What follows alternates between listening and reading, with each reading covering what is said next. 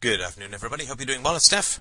It is just after 5 o'clock on the 11th of January 2007, and it's time for a dream analysis. Our good friend Nate has posted a dream that came out of the conversation that we had last Sunday around his friend who was cruel and self-defense tactics and so on.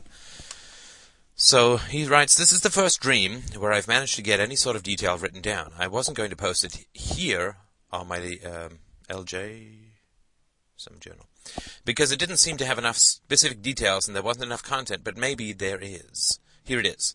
I'm in a van going somewhere, but I'm not sure where. I'm with several people, none of whom I can fully identify, but all of whom I recognize as being minor friends of some sort. After some time in the van, either I'm driving or I'm not. It seems as though I was driving at one point but decided to let someone else drive. Then, after a few blurry things I can't remember about the dream, next thing I can recall is that I'm at some great big reunion type event at what looks to be a school of some sort. The reunion seems to have a lot of people, yet I cannot... the reunion seems to have a lot of people I yet again cannot recognize but knew from long ago. They all seem to have come from the Church of Christ crowd I grew up around. Some of them from other churches, mostly around Houston, but some around the church camp, Wildwood, that I went to back in the 8th grade. I remember getting sneering looks from them all, no matter where I walked. I kept trying to go up this hill to the entrance. I would go in and back around again, up the hill to the entrance. As I would go in, I kept getting dirty looks from them.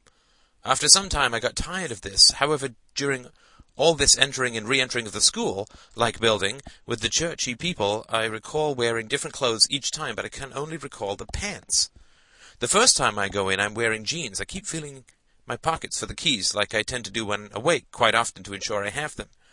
The keys to what, I'm not sure, but it's almost as if I've got keys to a motorcycle, my old motorcycle from years ago. Then each time I go through the entrance, it seems like I change from jeans to gym shorts with pockets.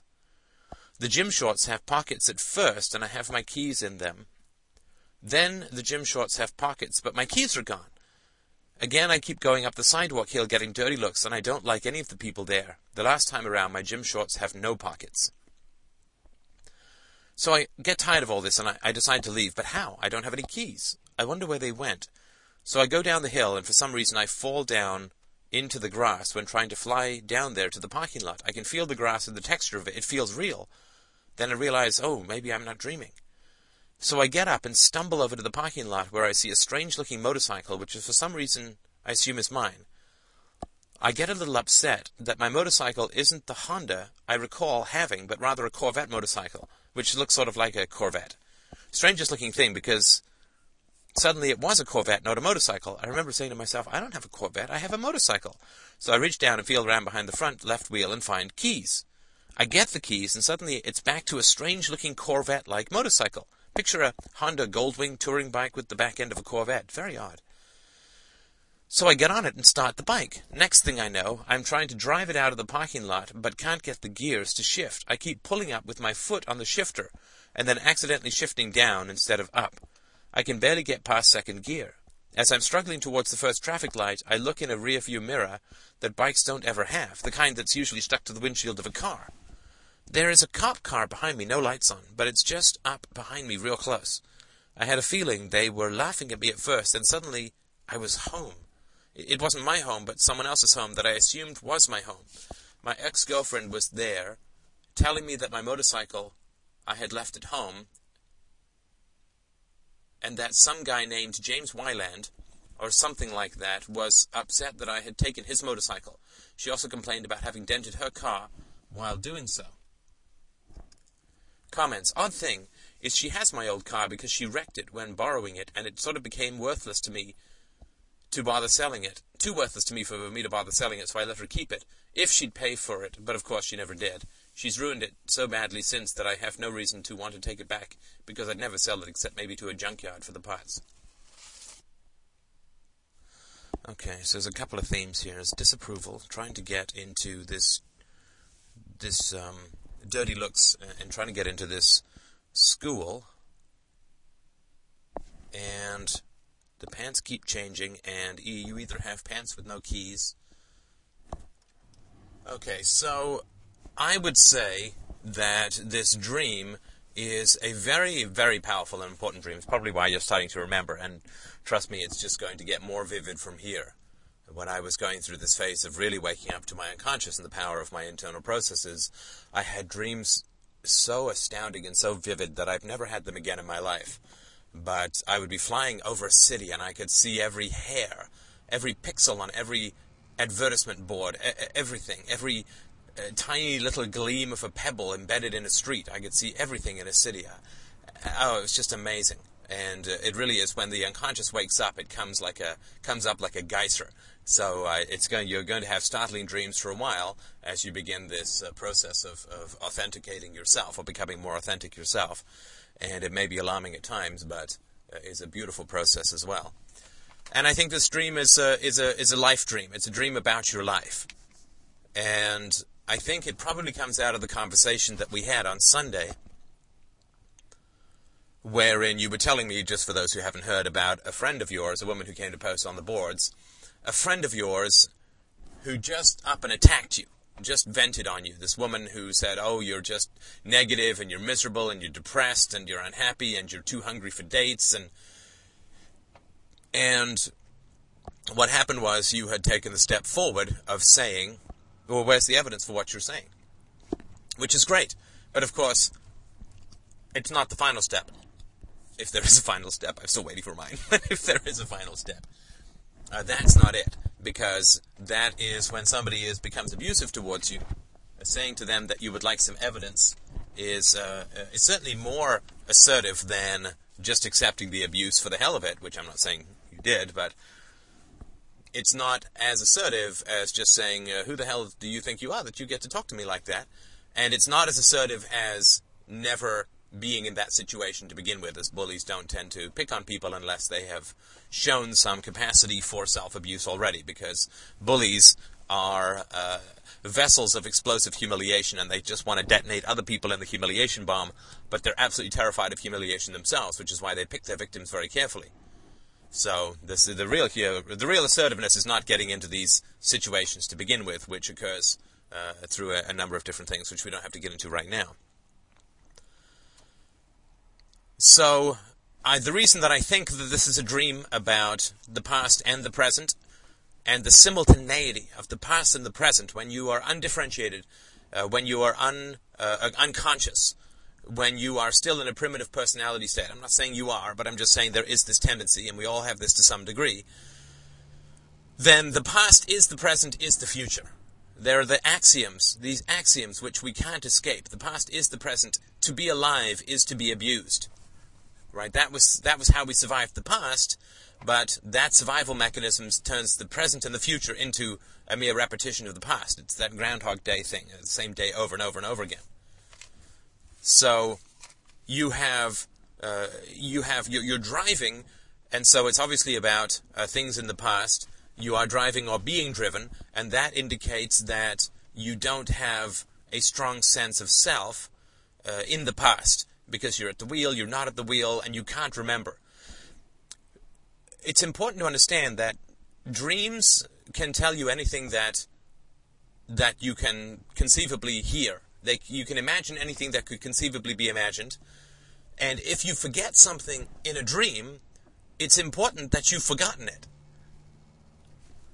It's important that you've forgotten it as well. Like, what you forget is often as important as what you can remember. And I know that sounds a bit paradoxical. How are you supposed to do something with what you've forgotten? But the fact that you've forgotten is very important. It indicates something about your psychic life, your psychological life.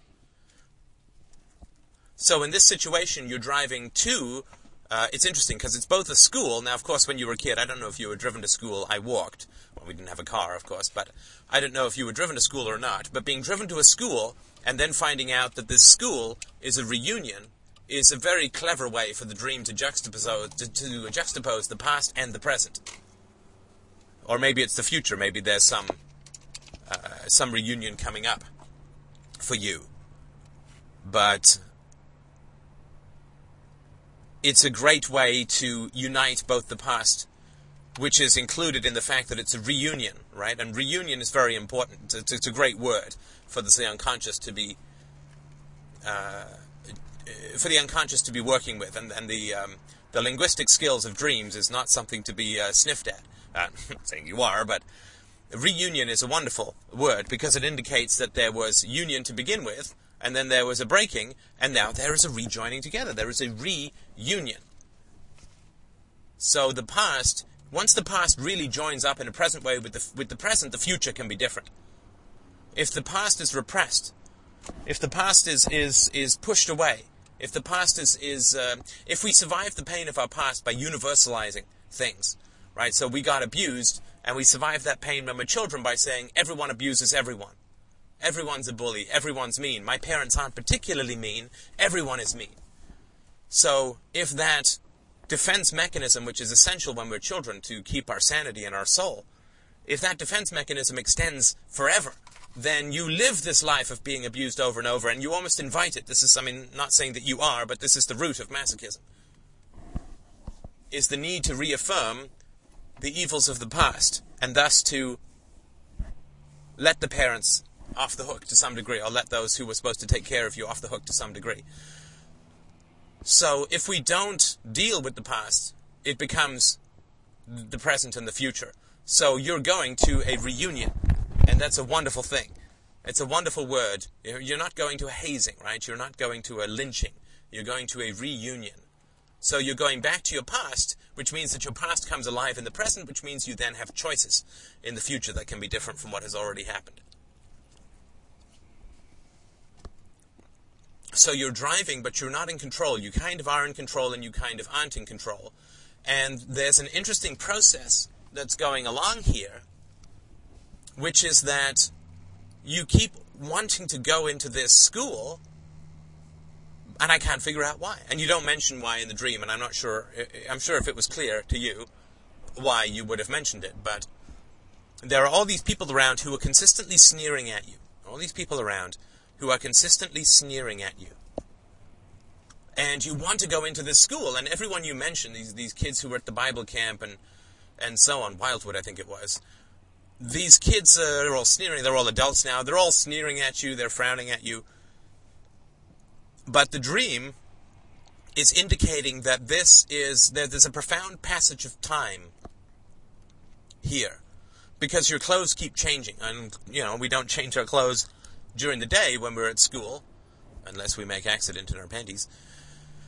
So this is an indication in the dream that this is going on for a considerable period of time, that you're trying to get into this school, and everybody's sneering at you, and you can't find a way in. You try from different angles, and you try from different angles, and you just can't find your way in. And this is a very complicated metaphor, at least it is for me. Maybe I'm overcomplicating it. I don't think you can overcomplicate dreams. They're incredibly rich landscapes. But this is something that I believe about religion, and you can let me know if it strikes a chord with you. There is an almost bottomless well of contempt and hatred within religion. There's a bottomless, and I know everyone's got their nice grandmothers who are Christians, and forget that. Because you only get the nice Christians if you're nice religious people, if you don't confront them, if you don't push them to fess up to the irrationality. But there's such a bottomless well of rage and contempt in religion. Because it's not true. None of it's true. None of it's true. If you want to know real contempt, put yourself in the mind of a con man and how that con man feels about the people he's conning. There's no contempt in the world like the contempt a con man has for his victims. It's far greater, even, than the contempt. Ooh, don't crash. Oh, man. Bad. Guy crossed 2 white lines into the merge lane, and, oh, man. Anyway.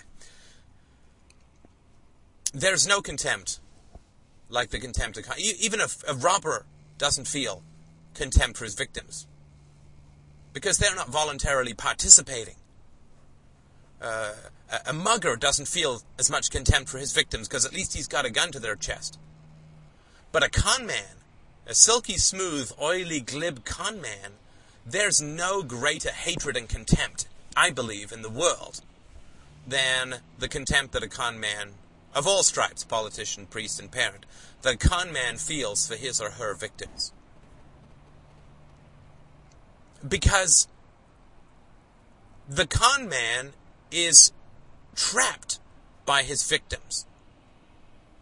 And I apologize for the morally unclear language, but the con man is ensnared and trapped by his victims. Because if there were no victims, like if people were just smart and didn't fall for con men, then he'd have to get a real job and have to go through all that unpleasantness and difficulty, which would leave him a much better person.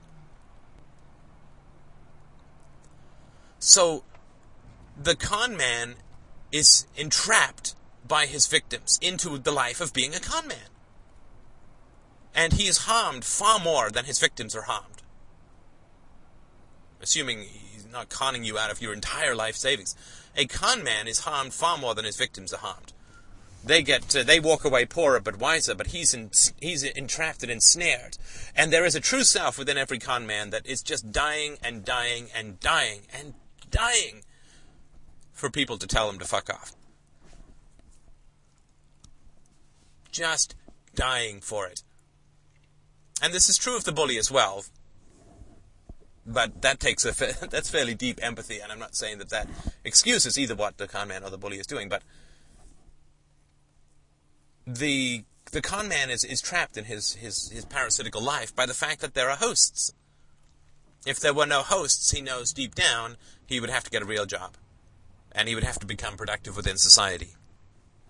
Or, I mean, maybe he'd become an open robber or whatever, but at least that problem of hellish contempt would be alleviated.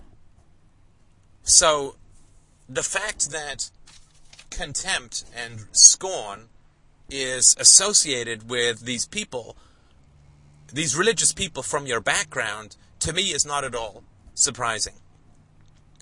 Religion is dying to free itself from fantasy. Even religious people deep down are dying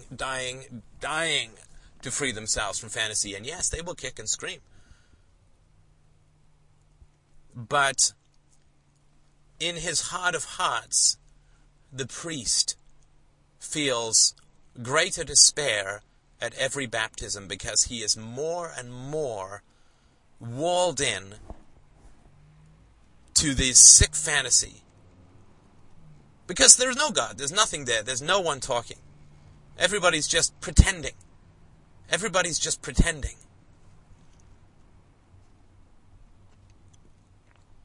It's like, and I've mentioned this metaphor before, but Solzhenitsyn talks about it in the Gulag Archipelago, where he says that some functionary comes to visit some group of people, and I think they hold up a picture of Stalin, and everyone gets up and starts clapping. Everyone gets up and starts clapping the picture of Stalin, applauding the picture of Stalin. And everybody knows that the secret police, the NKVD, are in the house. And that they're watching everyone. And so everyone is clapping and cheering, and they're all exhausted. And their hands are raw. This goes on for 10 minutes, 15 minutes. And nobody wants to be the first to stop. Because if you're noticed to be the first person to stop, then you're going to get into some serious trouble, right? 20 years in a gulag, 10 years in a gulag, shot.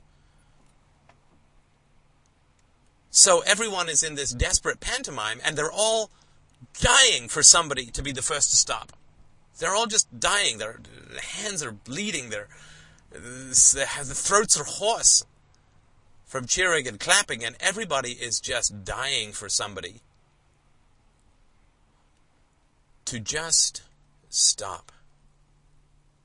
To just stop. And this is true, and this is deep empathy, and I apologize if this is too much for you, but this is right at the edge of what I'm capable of, so I hope that it's useful. But let's just say, Nate, that you have the intelligence and the empathy and the awareness, or at least the capacity for that, to break this stasis spell of religion on people. This sick fantasy of religion, that you have the power to do that. Well, nobody is going to look at you with more hatred and with more scorn and with more hostility than prisoners behind a door that you will not unlock. You keep walking past them. You keep walking past. You're jingling your keys. This maybe is why the keys are in the dream. You're jingling your keys. Dum-de-dum, strolling right past. I don't believe in God, really, very much deep down. What is that thing? It ain't necessarily so. It ain't necessarily so. Things that you're liable to read in that Bible ain't necessarily so. Oh, gosh, how does it go? Jonah was small, but oh, David was small, but oh my. David was small, but oh my. He smote big Goliath, who lay down and dieth. Little David was small, but oh my. Jonah, he lived in a whale. Jonah, he lived in a whale. He made his home in a fish's abdomen. Jonah, he lived in a whale. It ain't necessarily so. It ain't necessarily so. The things that you're liable to read in that Bible ain't necessarily so. So you're walking past this cage of Christ. And you're jingling your keys, and they can see with all of the finely tuned antennae of prisoners that you have the keys and you can get out. They know that you're the one who's going to stop applauding Stalin's picture first. And you won't do it. And you keep trying to get into the church. You keep trying to get into the school. I think that it's a combination because it's people that you went to Bible camp with. And they know, they can see your hesitation. They can see your skepticism. In the film Bible Camp, this tortured, poor, agonized, blonde boy. Oh, just wretched. And he says, well, you can't see God, and it's really tough, and I don't know. And everybody's just quiet. And nobody tries to evangelize him.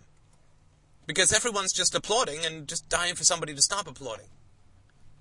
That's why I kind of think that, again, this may be nonsense. This is just sort of where I'm progressing to in sort of my moral thoughts about life and the world. But who's responsible for religion as atheists? Because we're not doing what we need to do. Obviously these people can't free themselves. Obviously they can't stop clapping, but we can stop clapping. And we can go for the jugular in this stuff. And we can free people. And they'll hate us. Yes, of course they'll hate us, because they're afraid. But they're desperate to be free, but they're afraid of being free. Because if they become free and nobody else is free, then they're completely alone and rejected. So, who's responsible for religion? Atheists. Yeah, who's responsible for the fact that we still have Christianity? Well, the deists of the Enlightenment. They didn't go all the way, right? They just wouldn't. They just wouldn't do it. Just wouldn't do it. So who's responsible? Not priests. Not priests. Not priests. They're profiting from it. Of course they're going to want to do it. It's just losers who are insane, right? It's our responsibility that there's still religion. And I know that that's a lot to take out of this dream. And I'm just sort of going with the metaphors, but as they sort of strike me. But it's our fault. It's the fault of the atheists that there's still religion. It's not the fault of religious people. And that's why they hate us so much. That's why they hate us so much. Because we can free them.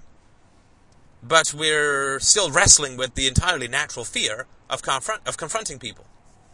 I wrestle with that fear often. It is sometimes very scary to do what I do. But we won't. We hate them, right? This is our weakness. Again, totally advanced empathy. Maybe it's nonsense. This is sort of what I feel. We're so angry at the religious people that we won't save them. So we atheists, we huddle around, and we read each other's books, and we don't reach out, or lash out, or strike out, or hug out, or whatever it is that's going to do it. Because we're so angry at the religious people, we don't have compassion for the enslavement that they're experiencing and their helplessness in the face of that enslavement. And so we hate them. We think that they're, and I succumb to this, and I probably would listen back to earlier podcasts and all that. Or it could be said that we hate them too much to hate them openly. I'm not going to get this dream done if I go in that direction. So let's go back to the dream. So you're trying to get into this school, which is a school plus religion. And you keep trying different ways to get into this school. You try angles, and time is passing, and you can't get into the school, and everyone is looking at you in scorn. Now, the interesting thing is that nobody else is trying to get into the school. Right? You'd think if you were there for a reunion, there'd be a bunch of you that would say, hey, we can't get into this school, right? This would be the logical thing to do.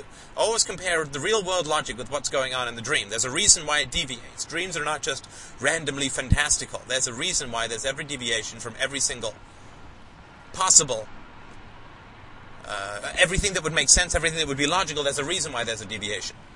So in this situation, in the real world, right, you'd say, a bunch of people here, we want to get into this school, so you'd all sort of troop around and try and get into the school. But nobody else. They're just standing around looking at you with contempt and sneering at you. Because they know that there is no inside of the school. And the dream is telling you that you approach it from every angle over a long period of time wearing different costumes, and you keep checking for your keys, and then you have your gym shorts on and you don't have your keys, and then you have your keys but you have no pockets, and you keep trying to get into this school, and people are sneering at you. Why? Why are they sneering at you? Does it make sense for them to sneer at you? Is trying to get into a school some contemptible thing to do? No, of course not. They're sneering at you because you are trying to get into the school. And there is no inside to the church. There is no inside to religion, to statism. There is no interior life. There is no inside in religion. As Gertrude Stein said about, I think, Los Angeles, there is no there. So religion puts itself forward as education, as state schools put themselves forward as education, and it's eradication. It's not education, it's eradication. There is no inside of a church. Right? There's only intellectual and spiritual death inside the fantasies and the bullyings of others. Inside fantasy, we expire. Inside imagination, we flourish. Inside a fantasy, we expire. There is no inside. And you believe that there is an inside. The same way that you believe there was an inside to your last girlfriend. Or the same way that you believed there was an inside to your friend who ended up insulting you. And we all have these mistakes. But there is no inside to these people. They're turtles all the way down. That's actually quite true. And so people are watching you come day after day after day after day, trying to get into this church, trying to get into this school. Right? And this is a failure to learn, and they have learned this. They're not trying to get into the school. People who are religious think that they're just bullshitting. They know there's nothing inside. It's like all complete hollow, bullying, empty shell.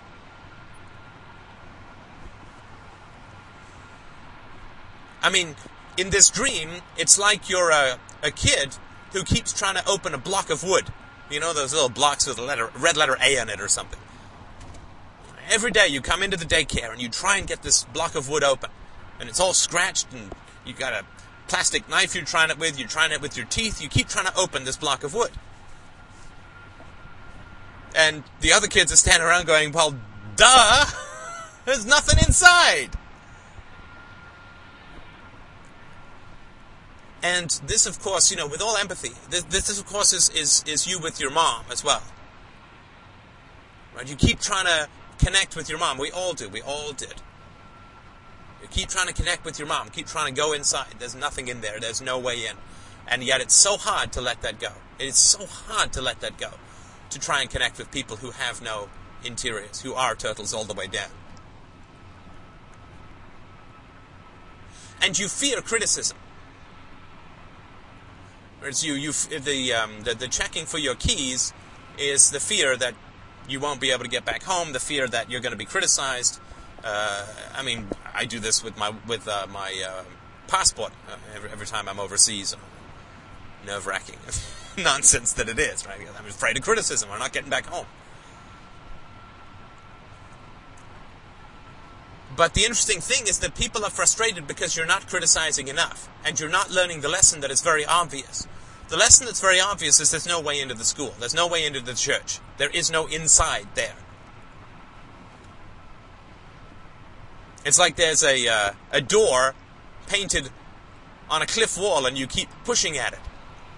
And then the next day you keep pushing at it again. It's like there's no door. It's just paint. There is no interior to religion. There is only ashes and a bitter, unyielding conformity. And so, it's like watching somebody take the same route to school every day and have the same bully takes his lunch money every single day, and the same ritual occurs, and there's no learning curve. And I had no learning curve for many years either, so this is not anything superior. But if you trust your instincts, it's clear to see that there is no inside into these areas. There is no interior to this church, these people. So then, you trip. You go down to this parking lot. You're trying to find your keys, right? You're trying to find your keys to get out of this. And this probably has something to do with the family situation, right? The defooing. So you want to leave. And then, there's a line from a Paul Young song called Wonderland. For all the things that have to be, we often have to cry. Then beneath the weight of gravity, we stumble, then we fly. I like that line very much. Except for the chorus is a bit droll, but the rest of the song is very nice. And he's got a wonderful voice, too. But this idea that you're trying to fly down to the parking lot and you end up face down in the grass, and the grass is very vivid in the texture, right? This is good. This is good. This is good, because this is you connecting with the earth, with the world, with gravity, with real things, with grass. Not trying to fumble your way into solid, empty buildings. But you connect with the ground. And then you get into this oddly mutated half motorcycle, half car, and I don't know enough about what it is that you're talking about with the Honda and the Corvette. I can sort of vaguely picture it, but and I can't really speak much to that. But you're unable to get out of gear, right? So you're trying to leave, but you're unable to get out of gear. So finally, you're kind of inside something, I guess, which is this half car, half motorcycle, and you can't get out of second gear. And you look, and you see behind you that there are cop cars. And this could be overcomplicated, I don't know, but the violence that's on the other side of these illusions of state and family and church, the cops laugh at all of us. I mean, deep down, they hate us too, right? Because we believe in their power, but at least they're not quite con men. At least we obey them because they have guns. The priests and the parents, they don't have guns, especially when we're adults. There is no contempt like the contempt of a parent for a child who won't leave. I was talking about this with Christina the other day, how our families, the moment we really woke up, our families orchestrated driving us away. I'd love to say it was a trumpet charge on my part, but our families engineered it that we would leave the moment we woke up. And the moment you wake up, people, they just want you gone. They can't handle it, having you in the same room. Now, they don't want to face that knowledge in themselves, because that means entirely too much about their own lives. But the moment you really wake up, and the moment you really start asking clear questions and thinking for yourself and being rational and accepting nothing but evidence and reason, oh boy, do people ever want to hit the eject button. But they don't want to know that they want to hit the eject button, because then they're going to have to be clear about why. So what they do is they just keep baffling you and irritating you and attacking you, right? And then the reason that this woman attacked you, my friend, is because you're waking up. The reason that this woman attacked you is because you're waking up. As you begin to wake up, you draw more and more ire from people, because they don't like the reflection, right? They live in other people's eyes, and when you begin to see them clearly, you begin to see that they're empty. And you're no longer trying to get inside a building that has no inside, right? That's leaving your mother in particular.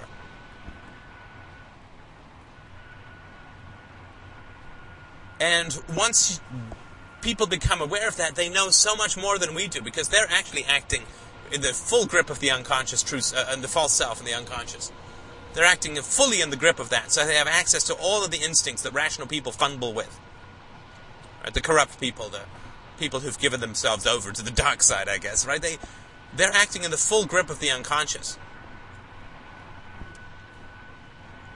So they have access to all of the instincts that we question and stumble around trying to figure out if they're right or wrong and doubt ourselves. I mean, they're just, man, they're monsters, and we're, they're like Bruce Lee, and, we're, I don't know, Danny DeVito in a body cast or something. It's really not a fair fight. That's why I keep encouraging people to pursue reason and to assume that their instincts are rational. So the cops are laughing because they only have power because we believe these other people who don't have guns, like teachers and parents and priests and so on. So they're laughing because we're so easy to control. They're just laughing. And I think that aspect of it is a nice touch that the dream puts in about the nature of power. The people with guns are actually only armed by the philosophers and the priests and the parents and the teachers and so on. I mean, otherwise they're just people.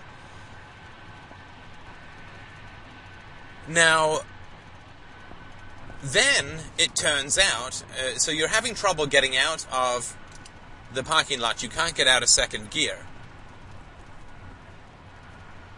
And you're then at your ex-girlfriend's place, and she's telling you that your motorcycle, that you'd left your motorcycle at home, and that some guy named James Wyland or something like that was upset that you'd taken his motorcycle. She also complained about having dented her car while doing so, and I'm not sure exactly what, that you dented her car while doing so, or something like that. Well, I was first of all thinking about how this Wildwood, which was the name, I think, of the Christian camp in Wyland, but James Wyland, I don't know about the Jims or James part, but Wyland is pretty clear that you are now in the land of asking questions. Why? Why? Why? Why? Why? Now, the questions of asking why, the process of asking why, is interesting. And when this woman attacked you, you went, the first layer is compliance, right? And you've outgrown that, which is fantastic. Great, good for you, man. Jiu-Jitsu badge number 6 million. The next layer is to say, why? Why are you attacking me? What proof do you have for your accusations? And so you're in Wyland right now. No longer just conforming, no longer trying to get into the empty building. You're leaving, but it's really slow. It's really slow, and it's kind of painful, right? Second gear all the way. And it turns out that you're on the motorcycle that you've stolen from Wyland, or that you've borrowed or inadvertently borrowed because you thought it was yours, from Wyland. And again, I think this works, let me know. You think that it's your motorcycle, but it's not. It belongs to someone named Wyland. Asking people why they do things is an essential part of growth. But I'm telling you, Nate, you know exactly why people are doing what they're doing. And the dream is telling you that very clearly. Oh, I shouldn't say very clearly. Asking people, somebody sort of starts verbally berating you and you say, well, why? Why would you do that? What's your issue? What's really going on? Blah, blah, blah, blah, blah. That's faking it. Because you know what they're trying to do. They're trying to humiliate you, trying to bully you, trying to put you back in the box. And it's the price that we pay for weakness. You know, there's nothing more dangerous than being half-evolved. Nothing more dangerous than being the first mammal. Yeah, dinosaurs have pretty much got things stable into a stable kill or be killed kind of ecosystem. Not stable for any individual, but it's stable as a whole. But, you know, that first mammal, ooh, ow, arr, I bet you the first 1,000 mammals species just got killed. Being half-evolved is really, really tough. Because you're no longer conforming, but you're not able to defend yourself. You know, we've all seen those mafia stories where the guy begins to get a conscience. It's always at that point that he gets killed. As long as he's conforming in the mafia, he's okay. He's going to last longer anyway. Because people will at least fear him, but... Or if he's never been in the mafia, he's going to be okay too. But if he's in the mafia and then he tries to evolve, ooh-wee. Ugly. So being half-evolved is a dangerous place to be. Because you're now aware that people are attacking you and that conformity is no longer the answer. Conforming and obeying to their bullying is not the answer. So what is the answer? Well, the answer is to keep evolving as quickly as possible. And I think that at the end, don't drive around in this borrowed motorcycle from this place called Wyland and think that it's your own.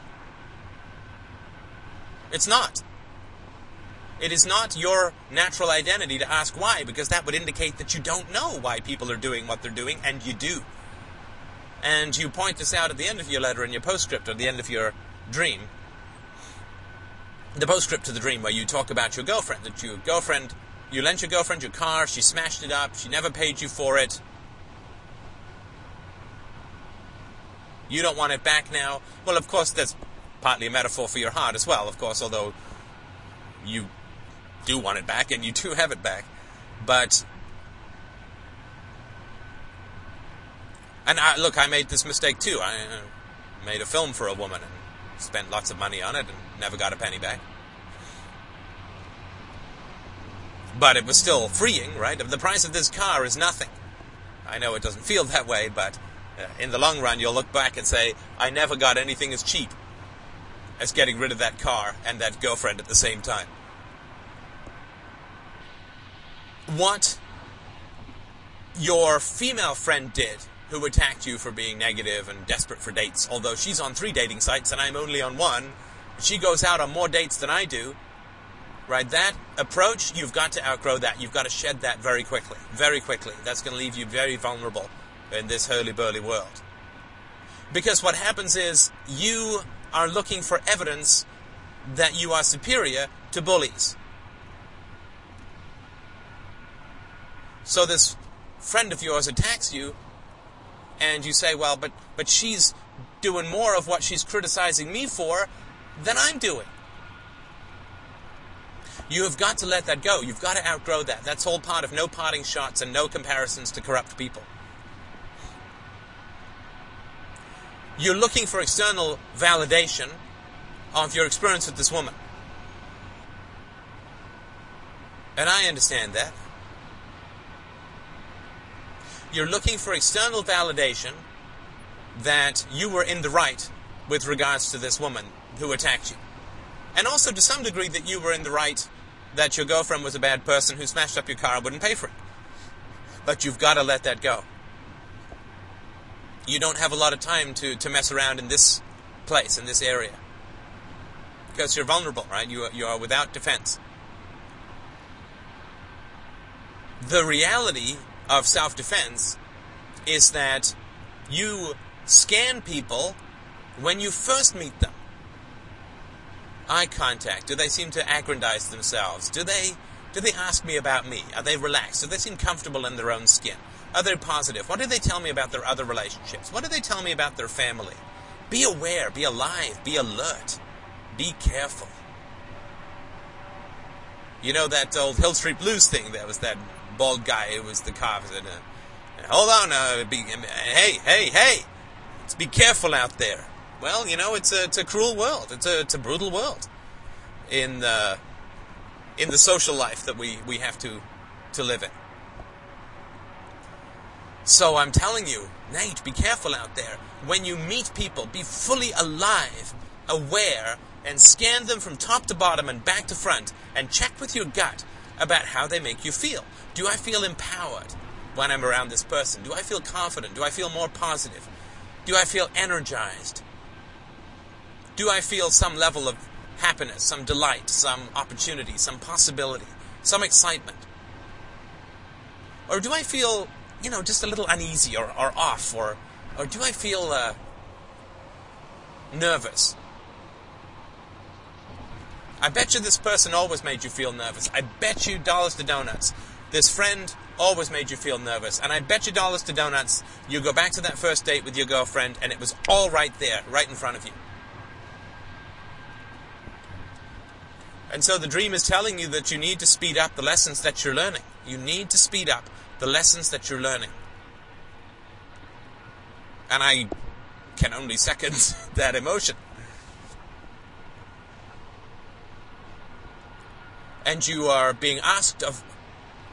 A lot is being asked of you. No question, a lot is being asked of you. You're on the 25th mile of the marathon, and now somebody's saying, sprint, like a madman. Well, I know that you're tired, but this is the breakthrough that you need. This is the breakthrough that will secure your safety. Withhold yourself from people. Withhold yourself from people. Find out if they're worthy of any trust. Let them earn some trust from you for a change. Rather than being out trying to please people, let them earn something from you for a change. Let's put you in the driver's seat. You evaluate people. Don't worry about them evaluating you. You evaluate them. When you meet them and you deal with them, evaluate them. Be alive to what you're experiencing in your heart and in your gut when you meet people. Because your unconscious is really trying to help you. Really trying to help you. It's saying, hey, down here, we got everything you need. You want stats on this person? You want information about that person? We got it all. We processed it with a supercomputer of all time. We got everything you need. We'll just pump you a couple of emotions. We won't even ask you for any payment. You just got to listen. You just got to tune in to the radio. And you just got to listen. We'll tell you everything that you need to know. We are here to keep you safe. We are here to help you. We are fighting for you. We want to help you. We want to keep you safe. No more pain. No more exploitation. No more betrayal. No more destruction. Let's be safe and secure, and we can give that to you. You just need to listen to us. So listen.